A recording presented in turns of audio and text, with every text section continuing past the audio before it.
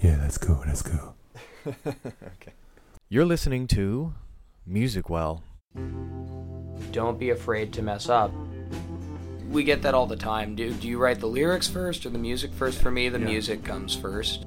I don't know if I see them as obstacles as much as just goals.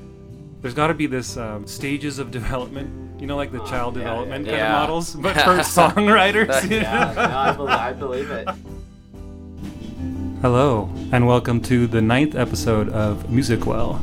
Today's episode is called The Songwriters Expo, and I thought it'd be like an exposition of songs, but also an expose, as in that we're exposing ourselves, because today we're going to look at songs that we've all written in some way or contributed to, but also show some songs that we enjoy and that we take influence from.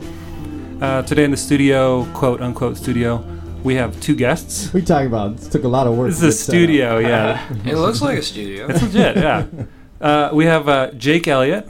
Jake, when you say hi. Hello. And we have Will Bremen. Hey, guys. And your usual co-host, Steven Sysom. Welcome, everyone. I can't believe we made it happen. Usually when we start out the episode with a guest, we like to have them introduce themselves and just say a little bit about yourself and maybe why you're here. Why the heck are you here? Cool. Pertinence. Cool. Yeah. Should I start? So, yeah, go ahead. All right. Well, my name is Jake Elliott. I was born and raised here in Santa Barbara. I am the worship and music director at the Free Methodist Church, and I'm also in a band called Acres, and I'm a good friend of Voss, so he invited me here today to talk about some of my songs and some inspiration. So, that's a little bit about me. Cool. Mm-hmm. Welcome. I'm Will Bremen. I was not born in the Santa Barbara area. I'm from originally the San Fernando Valley in Los Angeles, and I came up for college where I met Jake. We played in each other's bands. We basically lived in the music department at Westmont College. Mm-hmm. And now I work as one of the worship leaders at Anthem Chapel in Goleta, California, and work full-time outside of that as a singer-songwriter and as a corporate musician. So I'm playing all the wineries, breweries in Santa Barbara and SLO County for the most part.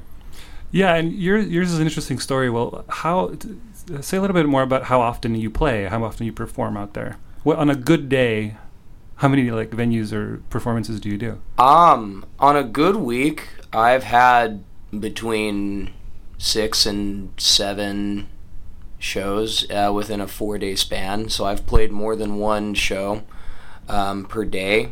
Sometimes I've sung. I think the worst was I had a 9-hour day.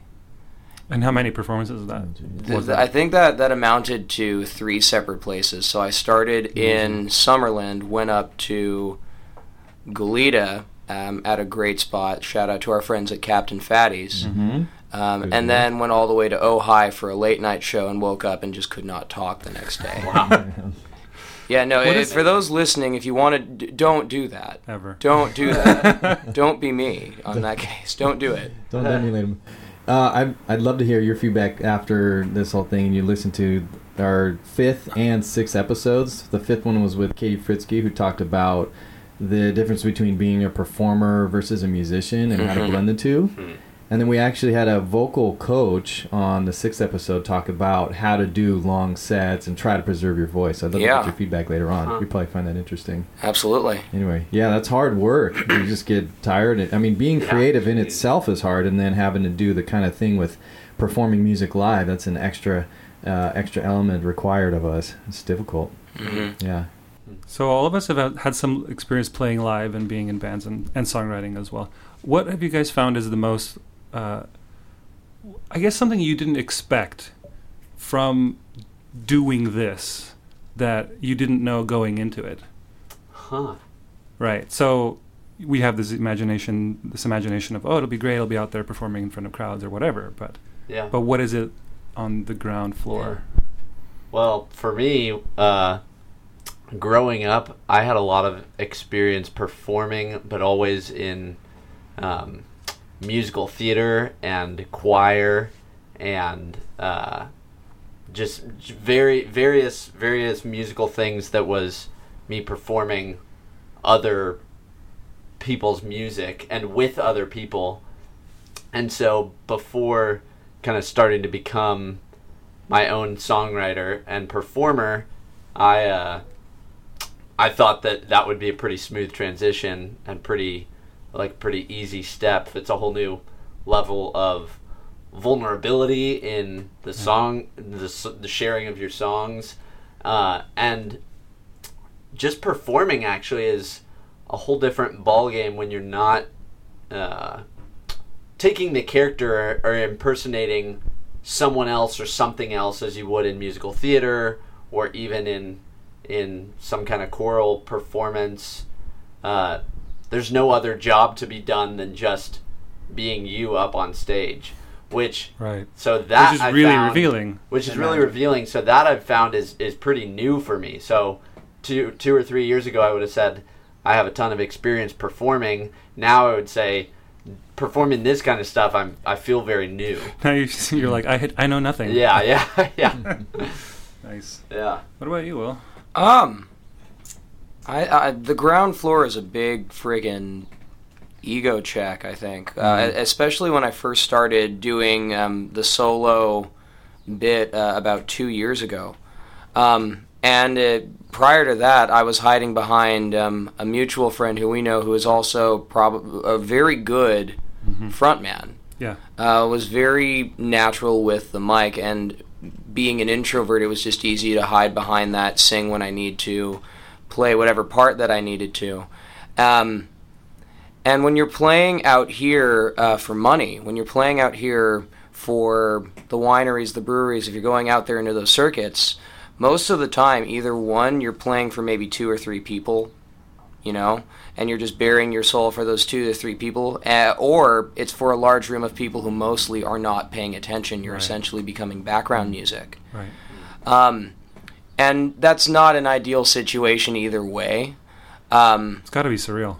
In a way it is. Yeah. But what makes that great is that on one end of things, the people who do pay attention become bigger fans, I think, out of it, because you're not obligated to hear what I have to do. You're just there with your friends to have fun and be in each other's company. But if I could turn that one person, you know, they become bigger fans, because now it's this added, I've met with them, I've drank beer with them, I know them on a more personal level than I otherwise would just watching them play, let's say, the Libero. But on the other end of things, it's turned my writing and how I arrange songs. I now approach it with a lot less fear, you know. There's I approach it now with just more of not really giving a shit attitude, and that helps. It helps a lot because it gets more of the authentic feelings and the authentic vibes that I'm going for out there, knowing that, okay, well, people can take this however they will. So it's definitely sparked a good resurgence in my songwriting, which I never thought would happen just from playing, you know, whatever shows out here. Yeah, with just random shows. I think of like you sharing that moment with people in the crowd. It's always interesting that you just have that. There's this sort of, you're not there to impress anybody, but you kind of want the validation too. And they always have that choice, and then they could say, well, I don't like your stuff, so I'm not going to listen. Or I not even say that, they just, by virtue of them not listening, aren't sharing that moment with you. But it's just such a special thing when they are. It is. Yeah. And you value every moment when that does happen. Absolutely. Yeah. C.S. Lewis says, if you aim for success, you probably won't get it. But if you aim for authenticity, you'll get success along with it. That's good. Wow. That's right. I like that. So that gets down to your motives for being performers and musicians. Like Jake, you were saying, it's difficult to, or it's challenging to be yourself on stage. So, like, what version of yourself? Is that the most vulnerable? That was you privately writing the songs, or is it that guy, but a little filter added about I know I'll be performing for people? There's a number of layers to really think about for performance, and what the motive is for when you eventually present your music.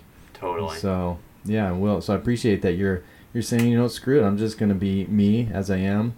Not really worried about the outcome per se, other than I'm just going to do my best as me, as I understand me. Yeah. And it's turned me into a better frontman, I think, because I no longer have anyone to hide behind. It's just, you, yeah. Yeah.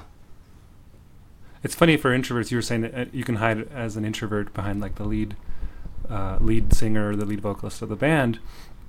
Also, I've noticed in myself, I was an introvert when I was playing in churches and things, and I used the guitar as a way to hide behind the crowd, so I could at least sort of like duck down and look at my guitar or something like that. Right. But it's something else when you're writing lyrics, and I feel like there's this, there's got to be this stages of development. Like the child development kind of models, but for songwriters. I believe it. Yeah. I'm in the baby stages right now. Totally. So. Well, great. That's I like that we started on that note, a performance, because we're all kind of already in that in some way. I'd like to, how about we do this? Let's listen to some of our own songs first, and then we'll talk about my follow-up question, which is, what is it then like writing and then performing that and sort of the process there? Mm-hmm. So, cool. Do you guys want to like Rochambeau this, or who wants to go first? Sure. Volunteers. We're going alphabetical order. Alphabetical. I'd be last. No, you'd be alphabetical first name or last name? Yeah, that's right. You'd be last first. I would be last. But last names, I think I'd be first. Yeah. Letter B. Yeah. VW. Yeah. Yeah. Well, I could go first. Sure. Let's do it, Jake. We got a unique opportunity in the studio. So Jake brought his own guitar to perform one of his songs off his new album, which is called Proof. Proof by Acres. I'm the one guy who misunderstood the directions of the podcast, so I brought my guitar. Overachiever. So tell us about this song real quick, and then you can go ahead. Yeah. So this song is called The Wheel. It's track 2 off of the album Proof. So this song is one that means a lot to me because it's not so much a story or a narrative as it is. It's actually just some wisdom that was given to me by a mentor of mine that was really impactful, so much that I wanted to write a song about it. So the idea behind The Wheel is I worked at a real estate firm for 2 years, and my boss there took me and my coworker out to beer one afternoon, and he was talking to us.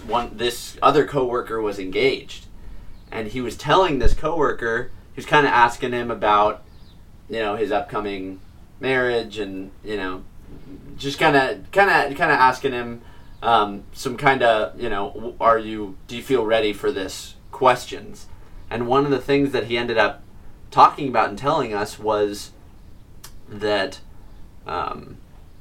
that some study or some statistic had shown that people whose marriages ended in an affair were people that said I would never. They would never have done that.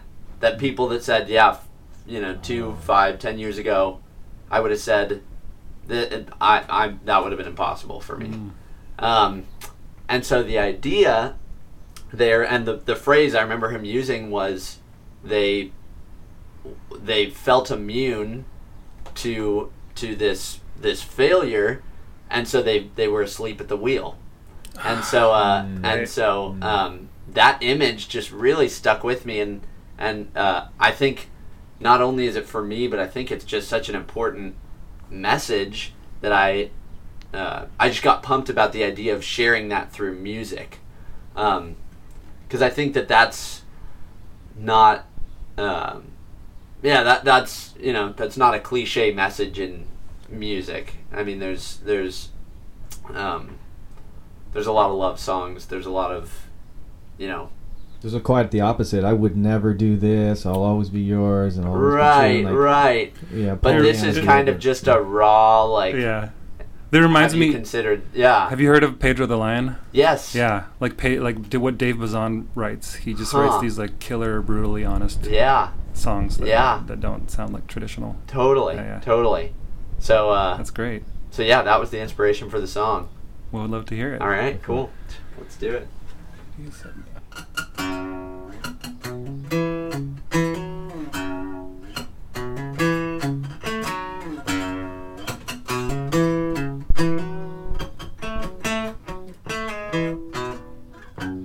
Brother, you're tired out and sleep comes like a thief.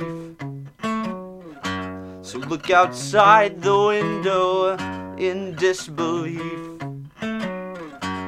At your burdens, name the pressure points inside.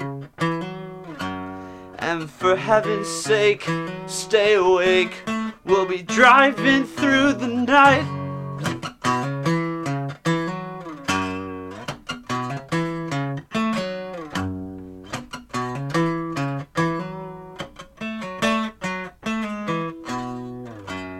Brother, you're fired up, your tears dried up long ago. So celebrate your good decisions along the road. But just remember, listen to these words you hear. It's the ones who feel immune who often fall asleep at the wheel. Yeah.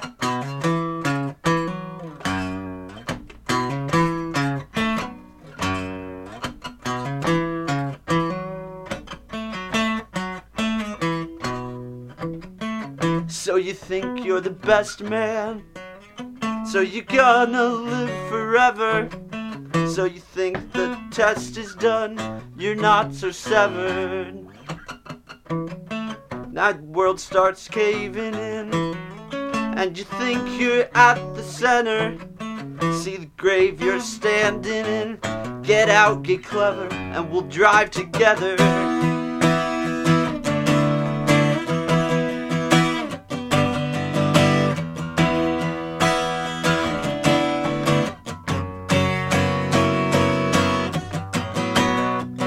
So you think you're the best man, so you're gonna live forever. So you think the test is done, you're not so severed.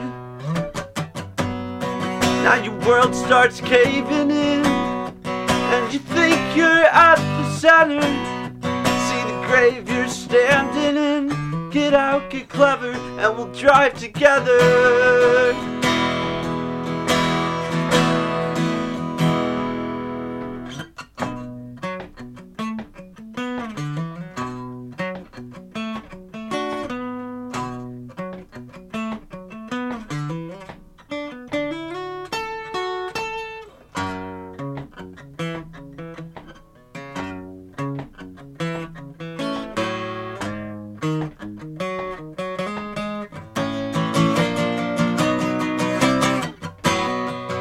So you think you're the best man, so you're gonna live forever.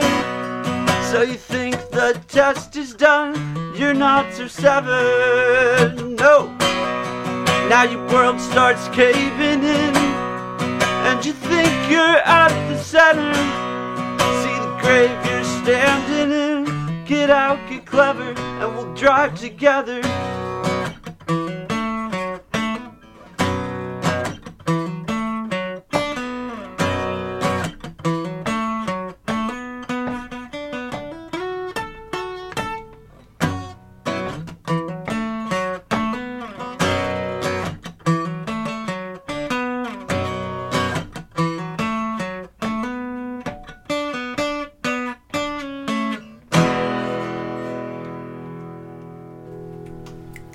Yeah, man. The wheel. All right. Yeah. And the first live performance on our show. All right. Yeah. Awesome. Very cool. Man, great job, Jake. Thank you. I was, one thought I had listening is your message is a hard-hitting kind of message. Huh. Like if you were to put it out of a song and you came up to somebody that you trusted or trusted you're having an honest conversation about the forecast for their relationship, and you said, right. You'd say, don't fall asleep at the wheel. Right. It'd be hard to receive that message. Huh. But when it's put in a song and it's catchy like that, I can just see people bobbing their head listening to it, and then all of a sudden it starts to seep in like, that message. Okay. I love that. All right, I gotta obey. So I think that's the beauty, the power of putting stuff in a song. In music, yeah. Like you really do have a sincere message, and it'll kind of gets through in a different way, yeah. That's exactly. awesome. Yeah. That's awesome. Any of the particular lyrics you felt like you want to highlight or dive into a little bit more? Huh. Yeah, I think when applying, this my boss's wisdom to my life, it highlighted a lot of pride that comes with that. So that's kind of the idea of, so you think you're the best man, so you're gonna live forever. It's kind of this idea of, this male pride that I know we all experience of, kind of. I'm above it. Having moments where we're on our high horse, thinking we're above. This failure, and that's the danger zone. So that was that's kind of what that chorus is about. What were you gonna say? It reminds me of this concept in psychodynamic therapy. So Carl Jung came up with this concept of the shadow. If you guys heard about it, it's the shadow side of the ego, which is the self, and not like ego, what the common parlance is, where you're narcissistic or something like that. That's not what ego means. Ego is like a concept of the self, the psyche, or like the psyche, the overall sense of self, where you can be a little bit detached from everything that's happening. So one thing about the shadow is that it's whatever is uncomfortable for you. So, for example, somebody who's a really nice guy, for example, they won't want to admit that they have some anger issues, or that they may have violent tendencies, or they may be manipulated to do such things, right? It's why we saw some of the things we did in Nazi Germany or in certain tragedies around the world. A lot of just average people were caught up in this thing. The theory goes that they just weren't aware of what their proclivities were, what they were capable of doing. Just like if let's say a violent offender who's doing time, for him it might be that his shadow is that he has a vulnerable, nurturing side, but he doesn't want to admit that. Right? So the shadow is whatever is not unconscious. It's relative to each person. It's relative to each person. Yeah. So it sounds like the antidote to being taken over by our shadow is to be self-aware. Yeah, it's to integrate that. So it's to become in touch, come in touch with it. Yeah. So you think you're the best good. man, right? Yeah. It's calling out the thing that we don't want to call out. So the next song, who wants to volunteer, Voss? Sure. Yeah, I could volunteer my TPC song. It's a band that I'm in called the Peer Council. It's me and three other dudes in town here. I don't even know how it happened. I was sitting at a common friend's place that Will, we mentioned him earlier before the show. He's like, "Hey Voss, my barber just like told me about this band that he's in, and do you want? It really sounds like something you'd be interested in." And it's like, "You have anything to show, like a demo?" And he showed me some scratch tracks, and I listened. And I was like, "Yes, 110." Like I'm so in. It's rare when you hear that you think, because usually it'd always be something where it's like, maybe I'm 80% in, but this was like I'm 110. Right. You don't usually expect your barber to whip out a math rock scratch. Yeah. And it was exactly that. It was this math rock sort of thing. Reminded me of so many bands I just loved growing up in high school, and just kind of stuck with me ever since. So we're kind of I guess I don't know what we model ourselves after, but sort of late 90s indie emo bands like American Football, Braid, things like that. And but with like a sort of modern tinge. And so this song is this song is called Disillusion. It's off of our, I guess, 2-song EP that we put out last summer, and it was sort of this one last hurrah before one of our band members became a dad. So his son was actually born that month when we recorded these 2 songs. So we wanted to like write these all and get these done, and what can I say about it? It's a song. It's a protest song, essentially. I mean, it's you'll hear some of the language in it, talking about obedience and falling in line or falling out of line, and a politician. There's some messages about politics. I didn't write any of the lyrics. I wrote the lead guitar parts and did some background vocals. So anything that sounds lead guitar-y, that's all me. Okay. Sweet. So yeah, let's give it a listen. Sounds good.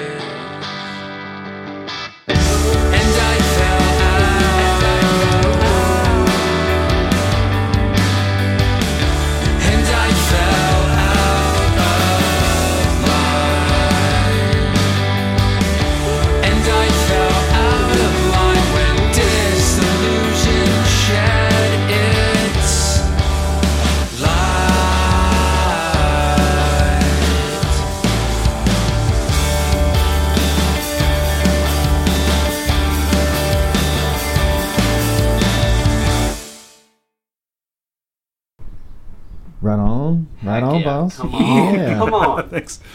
Preservation of a 90s sound. Yes. I like it. So yeah, there's it's interesting to hear our work. It's just like to go from what we had at the beginning, these really scratchy, weird. There's something there. There's an idea, but we have to build on it. And so the way that since I didn't write in the lyrics, I'll explain like maybe my songwriting process, our songwriting process in this.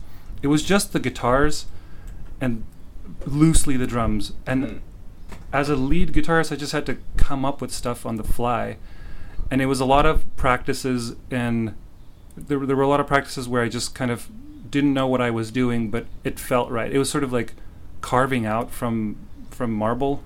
You know, you just chip it away, and it's like, oh, that looks like a good like grain to go along, and then I'll just go with that. Yeah. So it's whatever felt most natural as we were going along with the practices. And that, I don't know, maybe that's a good way to kind of open it up for you guys. What are your guys' songwriting processes? How do you go about it? I feel like every day it varies, man. I think the most common thing that happens when it comes to my process is that I'm usually basing at least the structure of a song off of a musical idea. So for me, we get that all the time. Do you write the lyrics first or the music first? For me, the music comes first. Yes. And then out of that, you know, I have lately I've been writing just lists of themes and then getting back to it when I can to write on those ideas later. So I usually peruse that list like, hey, this might work for this, or if I'm feeling it at the time. Like I want to write on this topic, or I want to see if I can get somewhere on this story that I'm thinking of. I wonder that myself, how everyone else does it. If there's a motif that you go off of, like, I want to make this sound like I've written a song where I thought, I want to make it sound like timeless, like a hymn. It was a Christmas song. Yeah. I want to make sure like a lot of people can sing this song.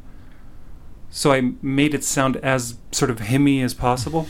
I don't know if that makes sense. Yeah, but you know totally. what I'm saying? Like, do you have that kind of thing where it's like a composition idea as well? Yeah, I would say so. Usually, yeah. And that tends, at least in my case, to reflect, especially when writing this last EP that I did, to reflect my influences and kind of the goal of what is the message, or what is kind of the central theme around the record going to be. So it becomes really cohesive as a whole. Yeah. Like, not just song by song, right? Yeah. At least when it comes to the music behind it, I tend to go in a lot of different directions with the subjects of each song, but the music behind it, you know, at least that can make it be the glue that sticks together. So this was the first song that I wrote off the new EP. It's the Santa Barbara Soul Music EP. And this is definitely the softer, probably most lo-fi track on it. And I wanted it, you know, from a musical perspective, I was listening at the time to a lot of Mount Eerie, a lot of Sun Kil Moon, a lot of Jose Gonzalez's older records. Yeah. And trying to play off the themes of some of the stuff that they write about. Sorry, not rock about.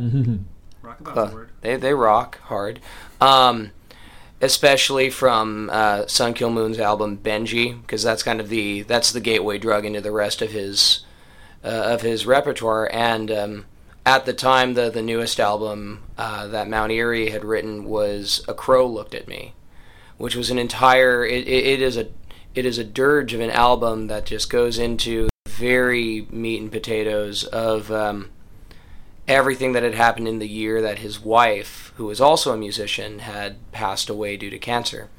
And I was, at the time, reflecting on probably one of the worst breakups that had happened to me maybe a year or two prior. And a lot of it was going through the themes of dealing with the uncertainties that a relationship has to carry, and were both of us ready for that, and just answering, or not answering, but at least asking and going through those questions, you know. And it was great for closure, and it was great therapy writing that song.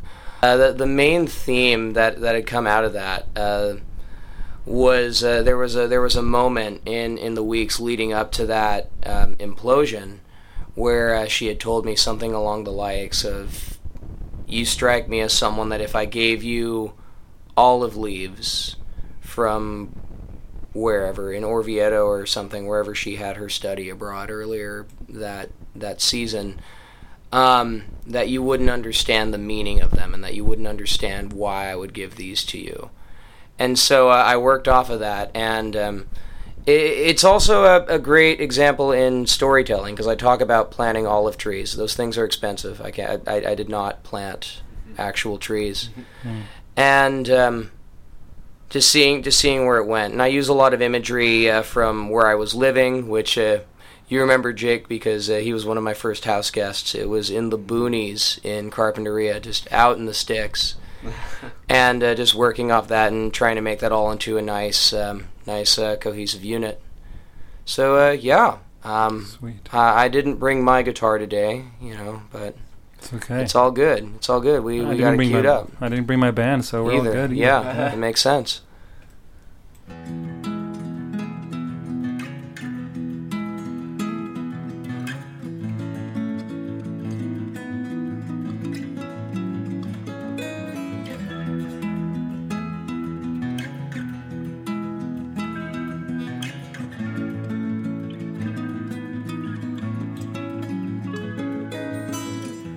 Just finished decorating the house. It's only a block from the main street, and high enough on a hill to see the most lively sunsets at the beach. I got a couple olive trees in the garden, and the bookshelf is stocked to keep us talking about Milton and Jane Austen and Annie Dillard for centuries.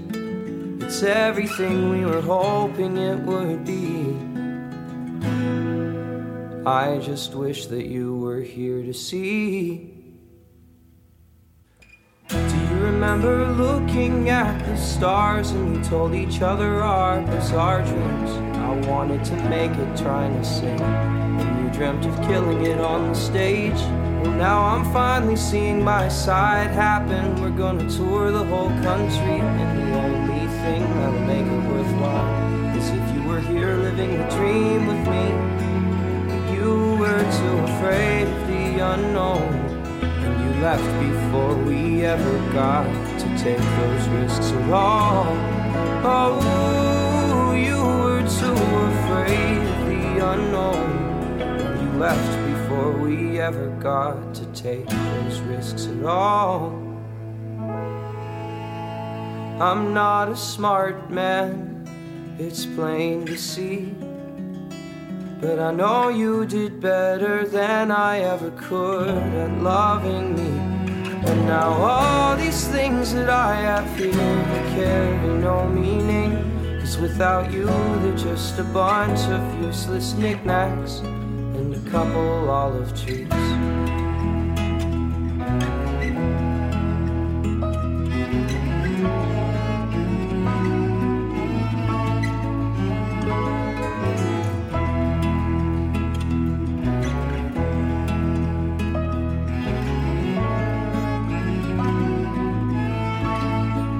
Couple olive trees whose leaves I knew that you would love so much, but you never told me why, so I never fully understood. But I planted them anyways in case by the grace of God you ever came back, so they would be there waiting for you to love. I'm not a smart man, it's plain to see, but I know you did better than I ever could at loving me. And now all these things that I have for you, they carry no meaning, 'cause without you they're just a bunch of useless knickknacks and a couple olive trees.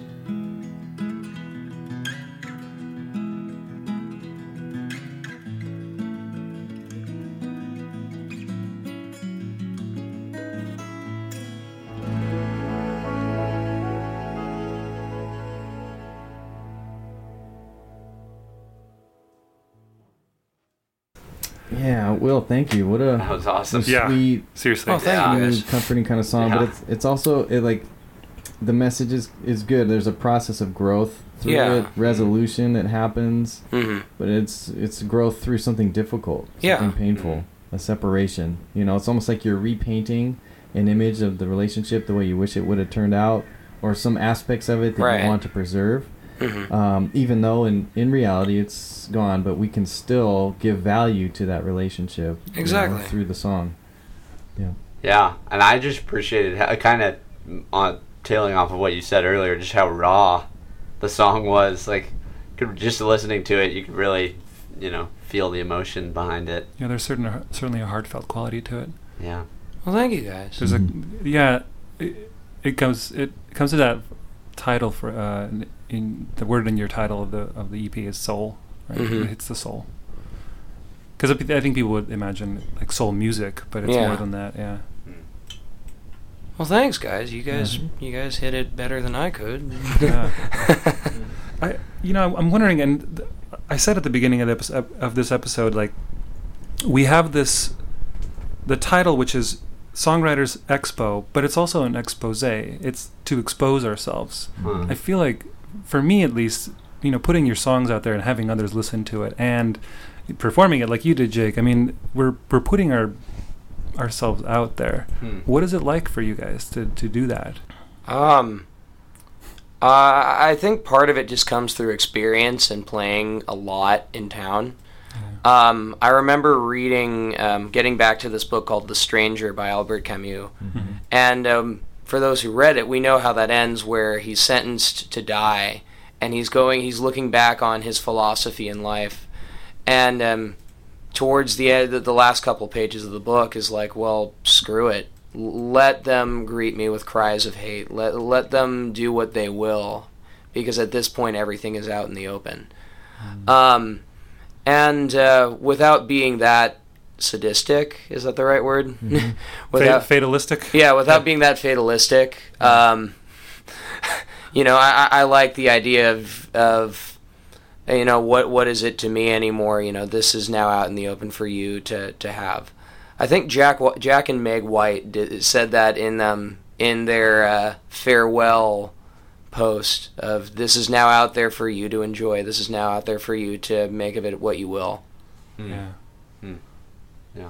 What's it like for you, Jake? I think it's funny for me. One thing that I've just found along my songwriting journey is some of my songs that are about the deepest things are actually they turn out unintentionally being just pretty meta.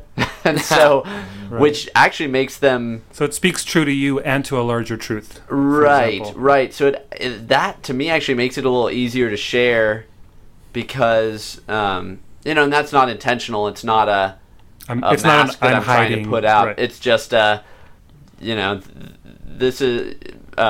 this is kind of the only way I can communicate this kind of feeling through these meta lyrics. And so if anyone else can connect with them, then great. Kind of an attitude toward those songs. I'm actually trying to be less meta with my lyrics. That's and more personal. That's one. Yeah. More personal. That is a good.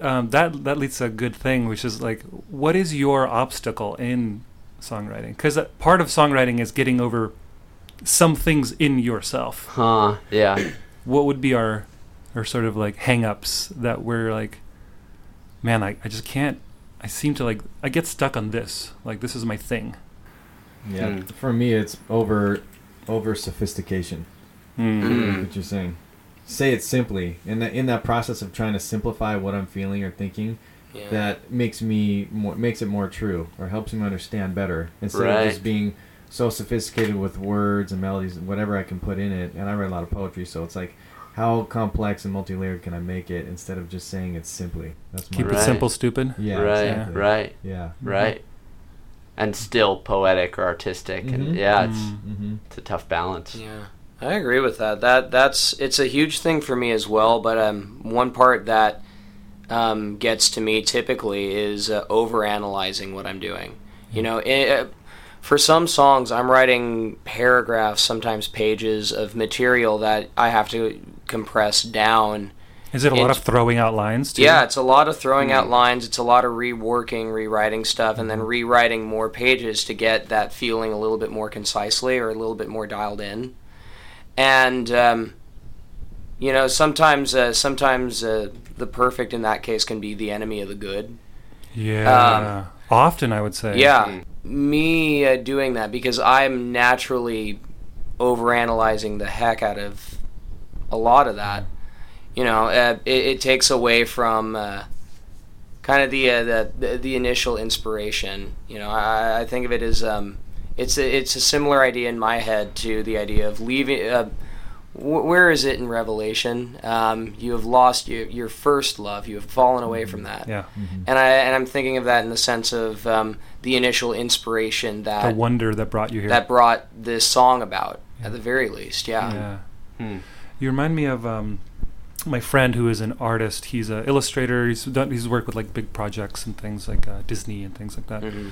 And I remember having a conversation with him. He was like feeling down one day, and this is part of the creative process. I think it relates to this. He was just saying like, I don't want to suck. Mm-hmm.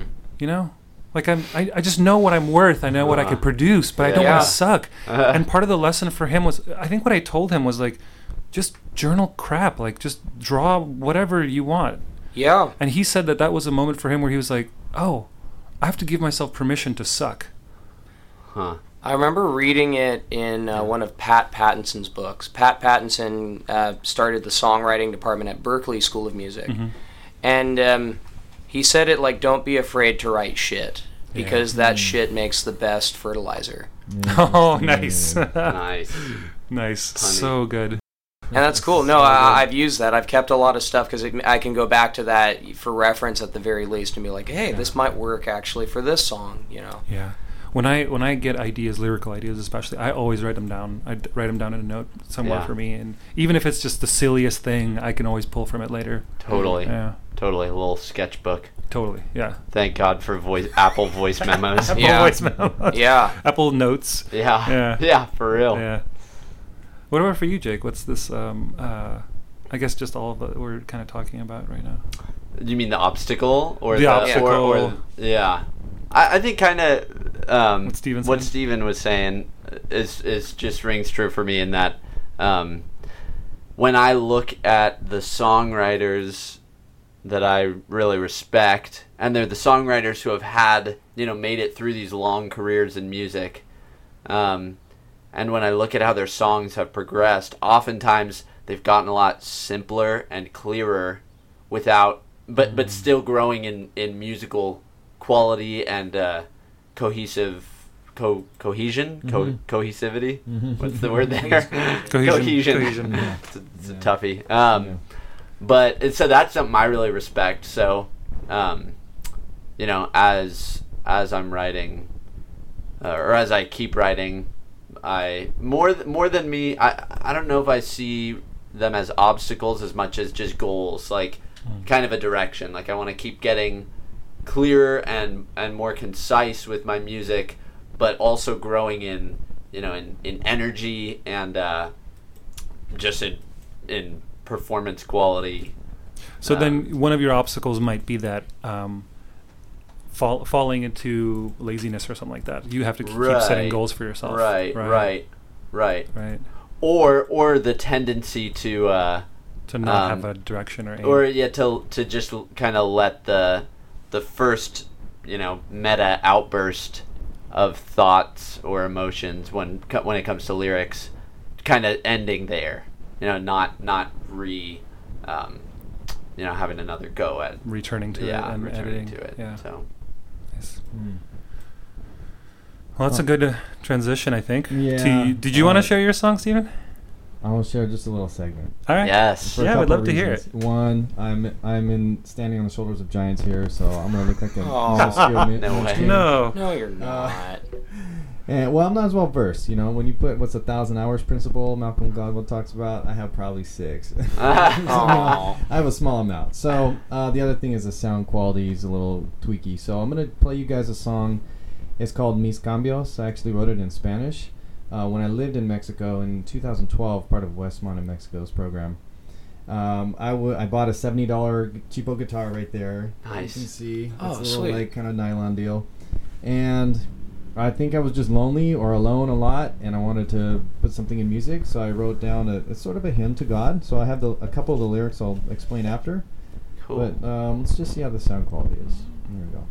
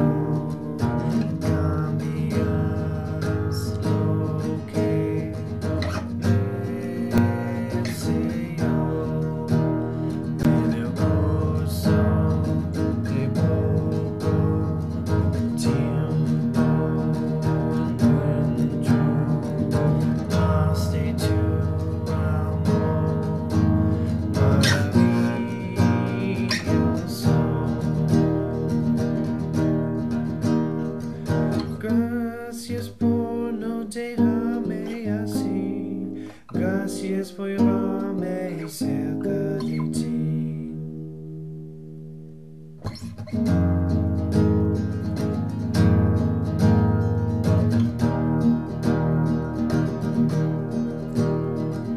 La amistad de los que me regalaste. Veré un nuevo ser humano, alguien que puedo escuchar sin miedo, ofrecer mi mismo, esto espero. Gracias por no dejarme así. Gracias por llevarme cerca de ti. Gracias por una boca decir todo lo que siento, nunca mentir.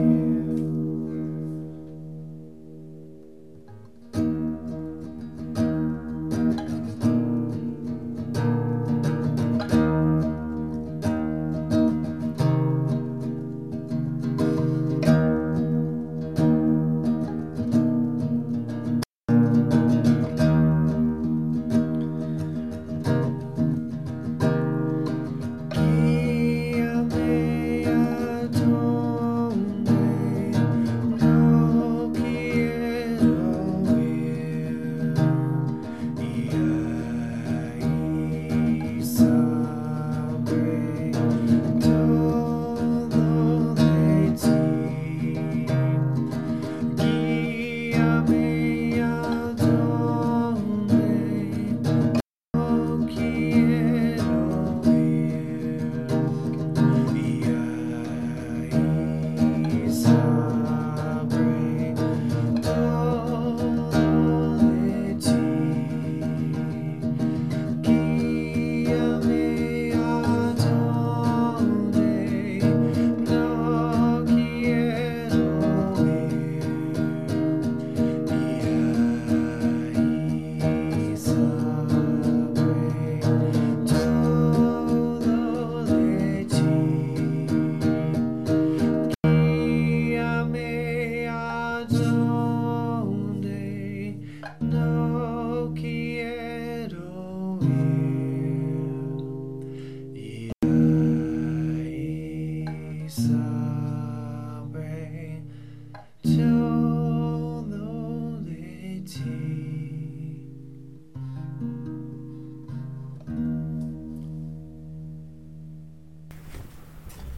It gets on this theme, Jake, with your song about being honest. So the first lines are, Cuando quiero lo que merezco, cambias lo que deseo. So it's when I want what I deserve, you actually change what I desire. It's a self-righteousness that's being checked by God himself, saying, like, you think you want this, that's good for you. What I'll do is actually change your desire. I can see where your heart is, but you want maybe the not most healthy expression of that desire, so I'll change your desires. En el curso de poco tiempo, encuentro más de tu amor maravilloso. So in just a short amount of time, I encounter more of your marvelous love. The chorus says, gracias por no dejarme así, gracias por llevarme cerca de ti. So thank you for not leaving me as I am. Thank you for carrying me close to you. It's just a simple, tender little song. And That's beautiful. Thanks, yeah. For some reason, writing in Spanish, it's liberating in a way. There's not as much of the constraints of sophistication that I was talking about. And I can sort of alleviate that and just go with what's more simple. Because my Spanish isn't as good as my English. So it forces me to actually simplify. Yeah. Yeah. That's great. That's Yeah. cool. Yeah. Wow. So that's that. I'll play... I feel intimidated because I speak Russian as well, and I for me to write in Russian is like... I wonder if it's because Russian is this language. Spanish has like a simplified sort of approach to sentence structure and syntax. Russian has all these sort of conjugated verbs and ways that you can communicate something. You can communicate the same thing 5 different ways. And so for me, it'd be like a real challenge to simplify when what I'm doing already is. Yeah. Yeah. Well, I encourage you making to it do more it, or complex. maybe take a song that you've already written and then translate it into Russian and see how that turns out. Right. Maybe that could be That's cool. my next project there. That's cool. Set goals Yeah. for myself, huh, Jake? Yeah. Well, I will play a song that's inspirational to me. Maybe we can transition Let's to do that. that. Yeah, Awesome. round 2 Awesome. is the songs of songwriters that we appreciate. Round two. Round 2. Fight. So this song's by Nick Mulvey. Oh wow, that we took this somewhere. Okay. We're orbiting. So Just I'm trying to so bring it sorry, back. Steve. Not offended at all. So this is a song by Nick Mulvey called Fever to the Form. A little bit ambiguous maybe in that phrase for the chorus, Fever to the Form. What does that mean? I think with some of the other lyrics that we hear, we can understand the interpretation of that. But this song I chose because it's a sound that I wish I could make, for one, the songwriting style. 2, it's just ripe and juicy with emotion, which I love songs like that. Some are, well, the particular emotion is sentimental. You'll get a sense for it. And it's just, he's got a great voice. So here we go. Nick Mulvey, Fever to the Form.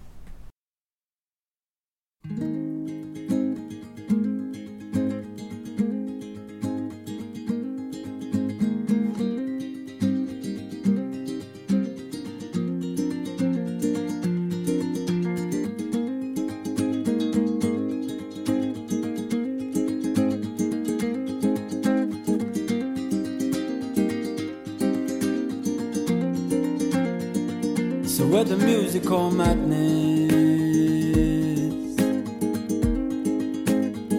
We'll live by one of the two. By one of the two.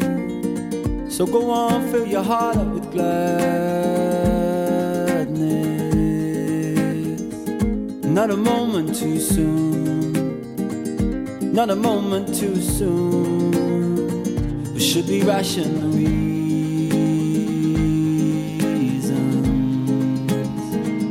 Choose a child to ignore. Of this I've never been sure. So I will follow the feeling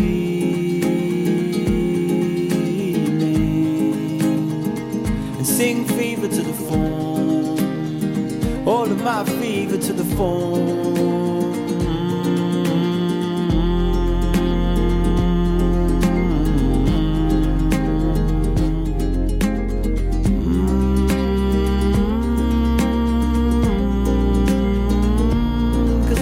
Thing you're afraid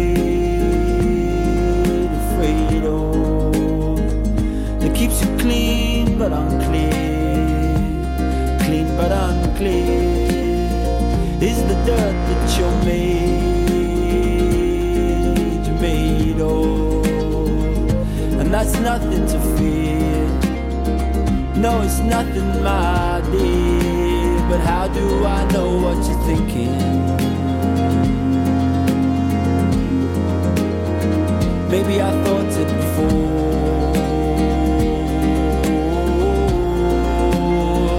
Maybe that's why I'm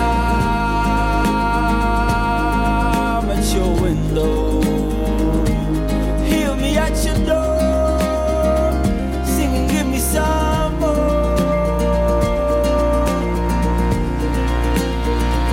Oh, fever to the phone. Won't you hear me at your door, sing and give me some more. You were never empty, and we've been here before. Yes, we've been here before, and that was always plenty.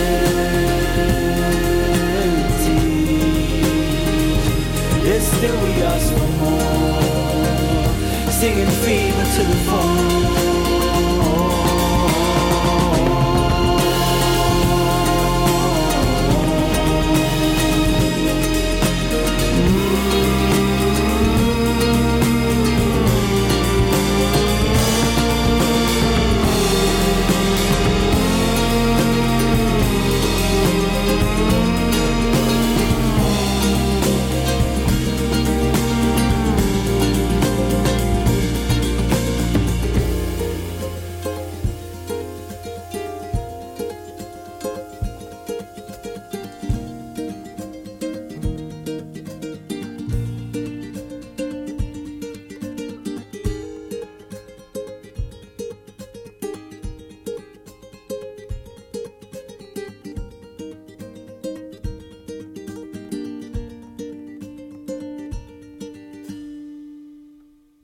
Oh, that was so vibes.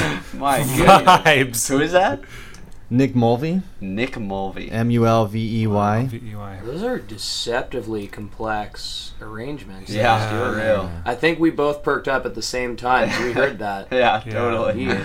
The like the bass came. Yeah. Oh wow, how It juicy! came in late, and Came which I in way loved. Yeah, like, Yeah. yeah. Yeah, it's almost like the arc of the music follows the arc of the lyrics. He's Uh-huh. getting more and more intense with the meaning of the lyrics, right? He's the part where he says, "The thing that you're afraid of makes you clean but unclean. It's the dirt that you're made of, but it's nothing to fear." And it's like as soon as he's bringing that in, the music is pumping and pulsing more, Super. and it just like climaxes when you're hit the most. Yeah. with the meaning of the lyrics. Yeah. This is one of those songs. You guys ever have this when you're writing your own, and you've written it and you've recorded it and it's all gone and you're like produced and blah blah blah. It's like on a record, right? But then you come back to it in your own head, or you like play it again. You're like, oh man, this would have been great to like add to the thing. Totally. You have this. This is one of those songs that reminds me of that, where he may have, I don't know, thought of all the different sort of variations that you could have went with it, and it's clear that he added a lot of that. Yeah. I feel like that's what some songwriting is. It's how much of the song is in this song already, Huh. and Yeah. how much have I yet to discover of it. That's a good way to put it. Right. Yeah. That song felt like he discovered so many aspects of it and just like took them Huh. and wielded them like Yeah. it was his body parts Yeah. of his own, you know. So I brought to the table one of my personal favorites from Mount Erie. It's off his latest project called Now Only, which, to quote Anthony Fantano, of all people, Fantana. is I agree with him in that it's a really good epilogue to A Crow Looked at Me. And I noticed in hindsight that a couple things that I got out of this track were, one, especially in the second part of the song, how he plays, how he arranges those guitars. I love the storytelling aspect of it. I love, as sad as it is, his ability to just put his heart out on his sleeve and just get it out there for people, and to recount deep, intimate memories with his wife.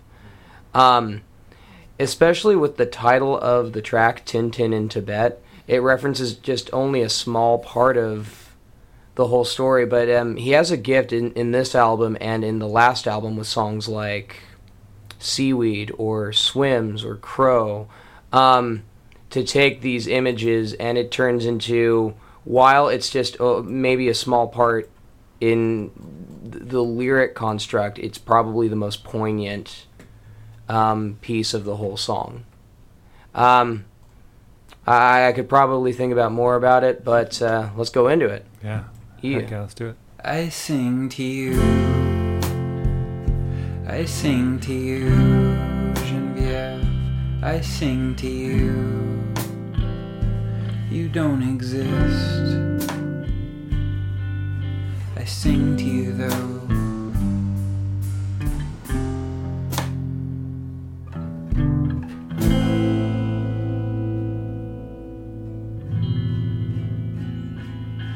When I address you, who am I talking to? Standing in the front yard like an open wound, repeating I love you. To who?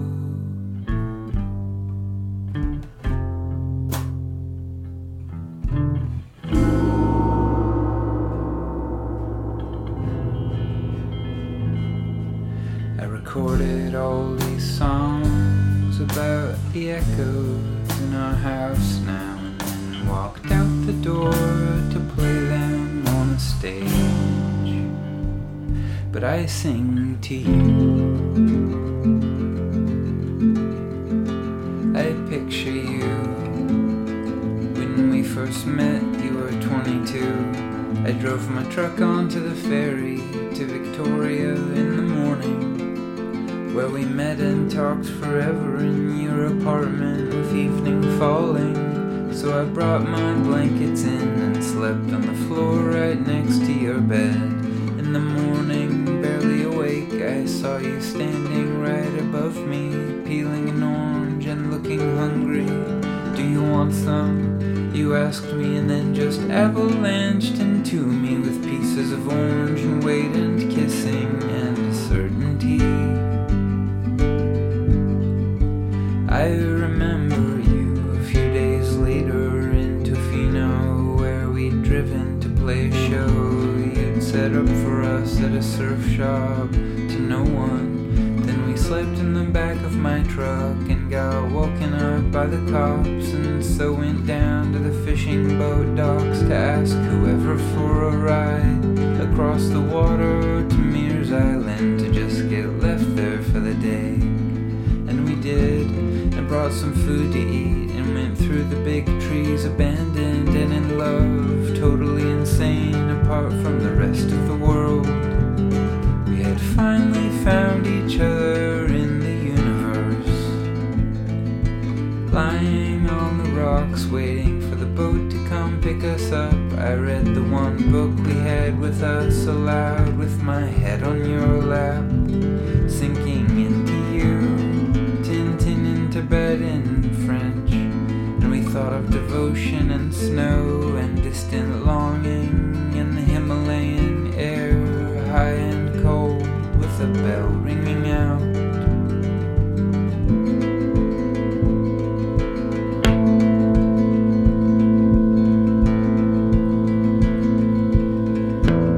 And then right before you died, 13 years later in our house, I remember through your gasping for oxygen, you explained that you were thinking about that high cold air wrapping the globe, singing above the mountains of the gods.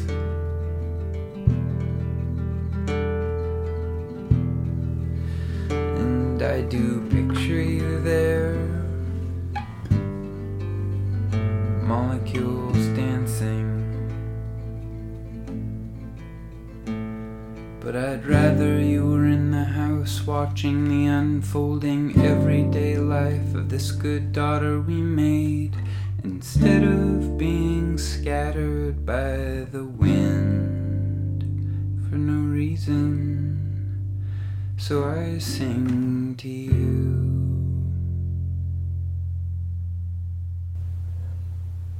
Wow. Heavy. Wow. That was Super amazing. heavy. I felt like reading his journal. Yeah, I thought so, at least when I first heard it. Man. That reminds me of when I was in high school listening to bands and artists at the time. It was just like, these were the kind of artists I was listening to. Just Dave Bazan, early Bright Eyes, Connor Oberst, sort of early Death Cab. They were just like bearing their souls sometimes. It reminds me, it has a lot of, if you've ever heard the Bright Eyes song Lua. Oh, yeah. Oh, yeah. Just hurts. It yes. hurts my inside. Just bled all over that, man. My goodness. And you know what? When I listen to that song, it reminds me of this song so much. It was, I was dealing with, a friend had just died in a horrible car accident, and she was only 20, 21. I think I was like 24 at the time, 25, and it just broke me. I think I listened to that song, and I had to like pull over because I couldn't see. I literally could not see because I was crying so much. Because it was like that song was a way for me to process the other thing in my life. Mm-hmm. Right. Wow. Sometimes I don't know. Sometimes for me, the music and the songs that we've come across that really can. Yeah. Sounds cliche. Just like saves your life, or something like that. Yeah. No, but I think the thing that I admire most about Mount Eerie and guys like Dave Kozlek and others. Sorry, not Dave. Mark Kozlek, and others. Is their ability like this to really bare their soul and be honest. You know, I love honesty in songwriting, and it's guys like this that are above the norm for me because it just doesn't feel forced. It doesn't feel like something that's spoon-fed. It feels like something that's just completely out there. You know. Yeah, and he could have, because of the content of it, he could have went really complex with it and made it like this amazing sort of swan song to his dead wife, but like. Right. No, and part of it is how soon. Kept it simple. Yeah, no, part of it is due to how soon that this record and the record before it came out after that. You know, we don't know if he's gone through his 5 stages yet of grief. Sure. And so he's still. That's what makes it even more haunting is that he's feeling that, and you know he's feeling as we're that. listening to it. Right? Yeah.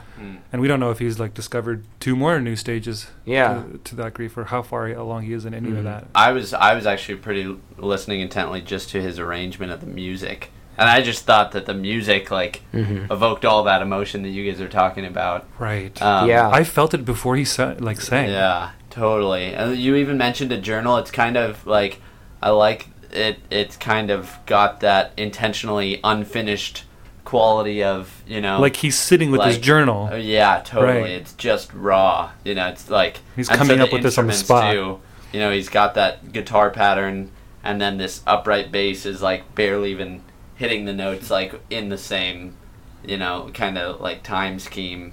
You know, it's just kind of like this, this fumbling through. But in a beautifully arranged, like it, right. You know, that's all of that feels very intentional. Yeah, that something can sound so like really beautiful, fumbly. It can sound fumbly, but also so poignant and like actually like says everything it needs to say. That's part of the art. Yeah, it's not just the notes. It's like how the notes are actually conveyed. Yeah. I was listening to this. I don't know if you guys ever heard of Rick Beato. He's this producer. Oh yeah, Rick Beato. I love his channel. Oh, he's a legend. Him and Adam Neely. That's who. Yes. Those are, both of them. He talks about he does this series called What Makes a Song Great, and he strips down all of this like these great songs throughout the history or whatever of like mostly rock bands. And he did one of my favorite bands, At the Drive-In. And when he broke it down, I was like, oh my gosh, like none of this is in pitch. None of this is perfect. Everything about all the arrangements were messy. And he says, but that's fine. It's all vibe here. Yeah. It's all vibe. Yeah. And sometimes that's what you need to convey in your music. Right. Just depends on what you're going for. Right. Right. So, but you can pitch perfect that and make it just sound really nice if you want to. Yeah. Just I guess it's a creative license choice, you know. Totally. Just you think of that. The one word I'd use for that is ghostliness, that track. There's almost like the memories are a ghost to him haunting. And there's a sound as the sound itself, and there's like a large, almost like a gong in the early part. Yeah. Like it's a sound from a distance off, and it's kind of wafting and coming at him. And he's got to reckon with this. He's got to reckon with these ghosts in his life from this relationship. Yeah. Oh, and you can also hear him feeling like he's going to the Himalayas with that, I think. You know, it evokes that, at least when I hear it. Mm-hmm. 100% agree. Yeah, ascending a mountain. Yeah. Yep. He is Sisyphus. Something like Pushing that. the boulder. Is that Sisyphus, right? Up the mountain?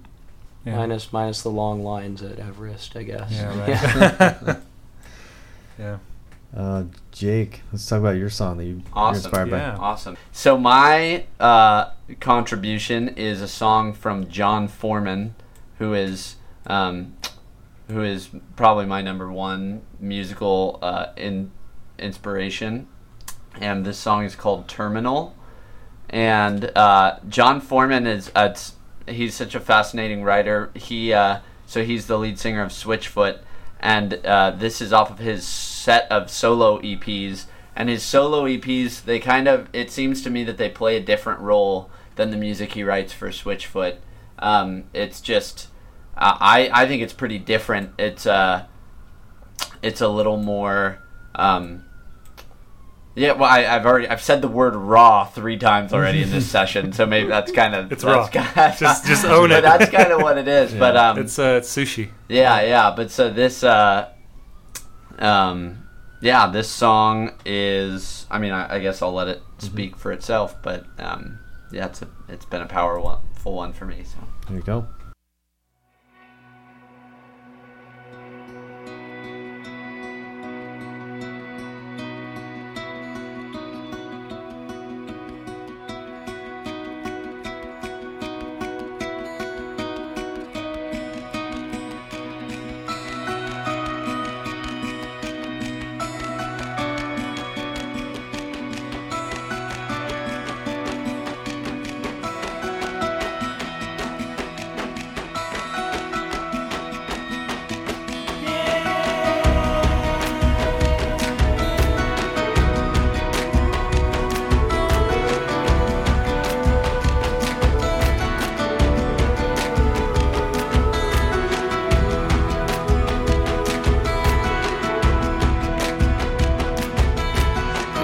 Says I'm dying, I die a little every day. He's got no prescription that could take my death away. The doctor says it don't look so good. It's terminal. Some folks die in offices, one day at a time. They could live 100 years, but the soul's already died. Don't let your spirit die before your body does. We're terminal. We're terminal. We're terminal.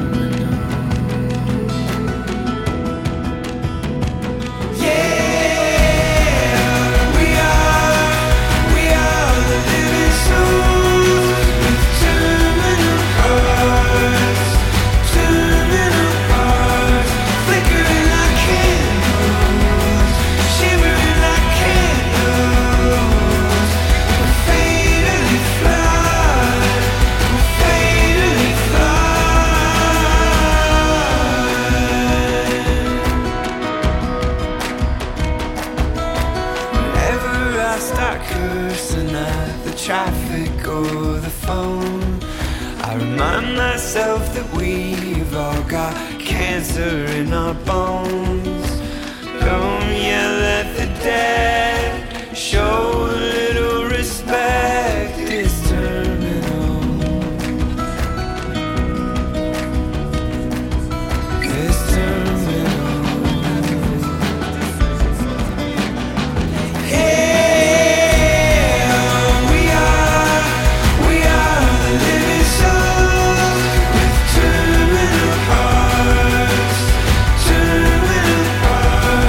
Flickering like candles, flickering.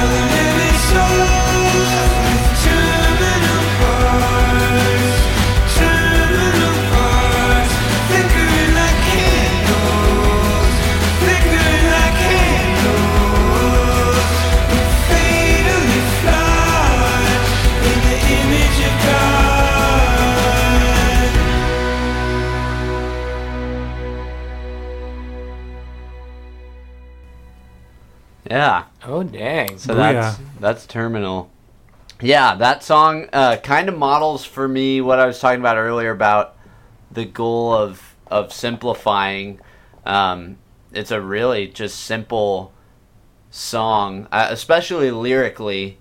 The chorus, "We are the living souls with terminal hearts, flickering like candles," and then the verses are really like almost these like childish sentences, like they almost seem obvious or immature, yet they're really poignant, like to this idea of his that, wow, how many of us, aren't fully living our lives, how many of us are just kind of these dying souls, not What do you say about living to 100, but something? He said, some folks die in offices one day at a time. They could live 100 years, but their soul's already died. Yeah. Don't let your spirit die before your body does. So yeah, there's nothing. He just he's just saying it. Yeah. That's what I appreciate about this song, and just kind of how his writing has really matured over the years. I saw him live at the Libero Theater a few years ago, and it was probably one of the... I don't know how this happened, but for me it was one of the top 5 concerts I've ever been to. It's awesome. I wasn't like a huge John Foreman fan or anything, but I just was like, hey, he's in town, I'll go see him. Yeah. And I loved the show, and one of the things he said during the show is like, writing songs is like making hot dogs. Everyone wants to know how. Everyone wants one, but doesn't want to know how it's made. Oh, funny. Everyone wants a song, but doesn't want to know how it's made. Oh, that's good. It's good, John. Thank you, John. Yeah. Well, there's a lot of like, there's crap involved. It sometimes sucks to write. I don't know. It's not always a fun process for me to write. There's a lot of, for me, like I have to push through a lot of my barriers and laziness or getting over like a hump or something. Like I'm not always inspired to write something, even though I need to. Right. I'm trying to get through it. Right. And part of the last thing I'll say about this, part of just my inspiration behind John Foreman is he has written and produced so much music, 11 Switchfoot albums, and like 5 or 6 of his own solo EPs. Right. So if that's 110 at least with the albums, and then so this guy's written close to 200, written and produced close to between 150 and 200 songs. So that alone, that kind of speaks to the imperfection you were talking about. Like, doesn't seem like he's afraid to write something imperfect. Right. He just kind of writes, puts it out there. So I really respect that. This is called Don't Take the Money by Bleachers. Totally written and produced and recorded and scratched by this guy, Jack Antonoff. Jack Antonoff. Yeah, what a killer song. This feels like, I'll tell you more about it afterwards. But anyway, here it is. And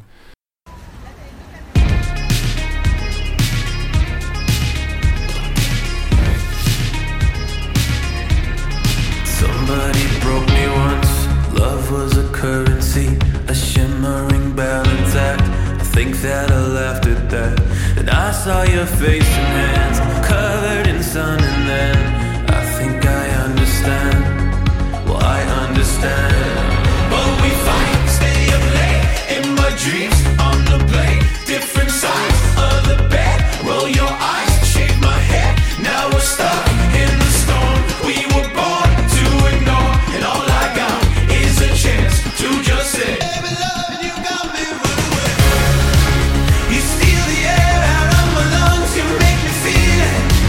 I pray for everything we lost, but back to secrets. Your hand forever's all I want. Don't take the money, don't take the money. I slept all night on those nights. I'm still in my parents' house, and I cut off my t-shirt sleeves and claim a new continent.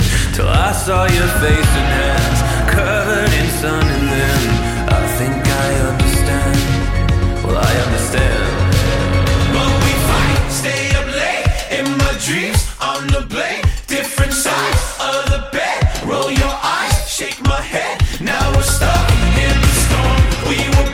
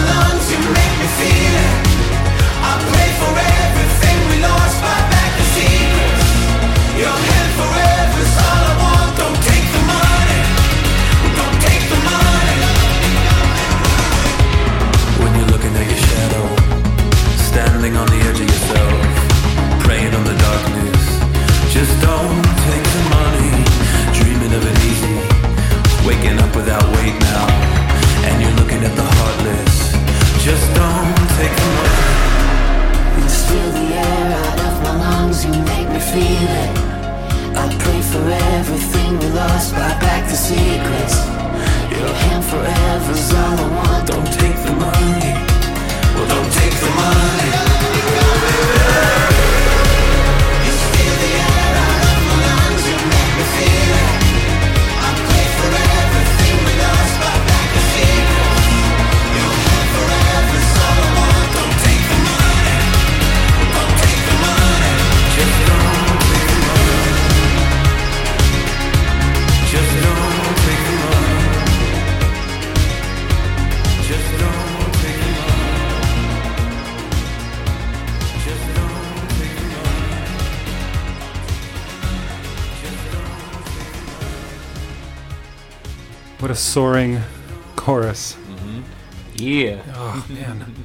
So that inspires you. Voss. That so inspires me. It's insane. Yeah. So that captures this sort of the two-sidedness of me, which is that I'm a depressed emo boy, and that I love like pop music sometimes, and I just want that like that drive in me. And I think this captures both. No, Jack Antonoff, him and I'm going to say Bruno Mars are very good, and this is a great example of it, of capturing that nostalgia from the late 80s, early 90s. Yeah. You know, and he does that with whatever he produces, you know. I think he did that on Taylor Swift's recent stuff. He was involved in that, right? Yeah, at least for a couple of those songs. Yeah. But I know he worked with Lorde. Yeah. Which, by the way, fun fact, she's singing on that chorus. Yeah, if you listen to the live, like his MTV Unplugged version of it, it doesn't have the same feel. First of all, Lord's voice comes through more. Yeah. But yeah, this version of that song just seems to fit it. Yeah. It's just pumpy, thriving. So unreal. Yeah. it is all the electro pop I loved about the 80s. Yeah, it's like they capture the things that you always loved, but never in the 80s did they capture that at the time. Not fully. Maybe Genesis, Peter Gabriel kind of Well, yeah, it's that gated reverb snare that you know. that they really got there. Yeah. But so this kind of reminds me of what our band does, which is we have that big sort of chorusy thing, that big we have a big sound to us in some way. But we also and there's a sort of a sad tinge there, but also this like melodic beauty that I think we try to like capture in our music writing. I don't think any of us would say that Jack Antonoff is our songwriting inspiration, but certainly when I break it down, it does seem that way in many ways. Yeah, I like the line where he talks about the line is that don't take the money, and people think like, oh, when you're breaking up, like don't take my money. But what I think the intention of the lyric he said was don't sell out. So do something that you love and don't sell out. Right. If you can help it. And I wonder if that's like there's this refrain throughout our episode today. It's just like be authentic, be vulnerable, be real, put your heart out there. Don't sell out. Yeah. No, it's hard when you're making that much money as Bleachers or Taylor Swift, you know. But especially now for all of us as up-and-comers, you know, it can't ring more true, you know. Yeah, try to be as much yourself as you can. And I wonder if that's like, what are some of the takeaways for you guys in our discussion so far? Because I think those are the things that kind of stood out to me. I think that was the main thing we agreed on for the most part, you know, authenticity and honesty in music, you know. And then how to approach that, you know, how to be the best version of ourselves when we're writing, you know, when we're making art. I would add to that, don't be afraid to suck. Yeah. Like write stuff, doesn't matter what you write. Because I think like, we started this podcast and we're like, I mean, we don't know what we're doing. Yeah. But we're like 9 episodes in and we're getting like, lately it's been like an episode a week recorded. And it's just, the more you get into something, the better you get at it, and the more you feel comfortable with it, and just keep doing it. I think it's like for anyone who's listening, like wants to like try their hand at songwriting, that's a great way to go. Just don't be afraid to mess up. Yeah, no, one of my good friends who's also a musician out here, his name's Connor Sherland. He says that, I think he says that on Another Thing, where it's just that whole idea of don't be afraid to mess up. You know, much of being an up-and-comer in any music scene, not just Santa Barbara's, not just LA's down the road, is getting those hours in and getting that time in, just either in the shed or on the stage or whatever you're doing. Put in the work. And it helps out so much later, you know, because you can look back on that as well as all the art that you've put out and be like, I was at this point and now here I am. You know, that's at least how I see it. That's exactly it. You But know? when you're thrown like straight into the limelight for without any work put into it, there's a different experience and different feel, I imagine, with that. Whereas like on the other hand, it's like when you put in the work, you Oh, yeah. feel like you have something to latch onto, that first love you were talking about, and Yeah. like revelation idea. Mm-hmm. Yeah, and as you Yeah. put in that work, you gain followers along the way. So people will stay faithful to you even if your sound evolves and it's not where you started, but you end up somewhere different. But people will still appreciate because it's still authentic and still true. But Yeah. this kind of scenario where somebody does get thrust into the limelight, in and out, it's people don't have a lot of time to really form an allegiance to that artist. Mm-hmm. Yeah. Absolutely. Yeah. Whereas having someone with a story behind them of this is where I was, it's a beautiful thing to watch every time that you see it. And it's so often I hear that the story of like the people who made it, they say things like, man, I don't know how I got here. Like Yeah. I was writing in the shed. Like you're saying, you know, Yeah. I was just writing music. I didn't know what I was doing. Mm-hmm. So often I hear that. Yeah. Yeah, there's something to that, everybody. The last thing I'll say, one takeaway for me, I read recently Leo Tolstoy. He did a work. What his question is, what is art? That's the work, and his working definition wasn't if it's beautiful, wasn't if it's realistic, like a realism kind of art. A genuine work of art is something where the creator genuinely transmits something that they want their audience to feel as they felt. And then he explores that in more depth. So I think through our conversation, we sort of affirmed his definition, at least, that Yeah. a true work of art is something that we present authentically in the hopes that those who hear it or experience it have the same feeling that we had creating it. Yeah, and I want to add to that. Joss Whedon wrote Buffy the Vampire Slayer, Firefly. We know. Yeah, we yeah. know. Joss Whedon wrote something about art. He said, art is not your slave, it's your child. It grows up and talks back to you. Mm. So I want to say to what Tolstoy said through Joss Whedon, which is like, let go also. Yeah. Once you've made the thing, learn to let it go. Yeah. Mm-hmm. Okay. Take on a life of its I own. affirm that. Will, do you have a wise quote from somebody who's better than us? Did I already quote Albert Camus? You did. Yeah. You Shit. did. That's as So deep as never it mind. gets. You already got Yeah. one. You just Awesome. preemptively got it in. Sweet. Yeah. Cool.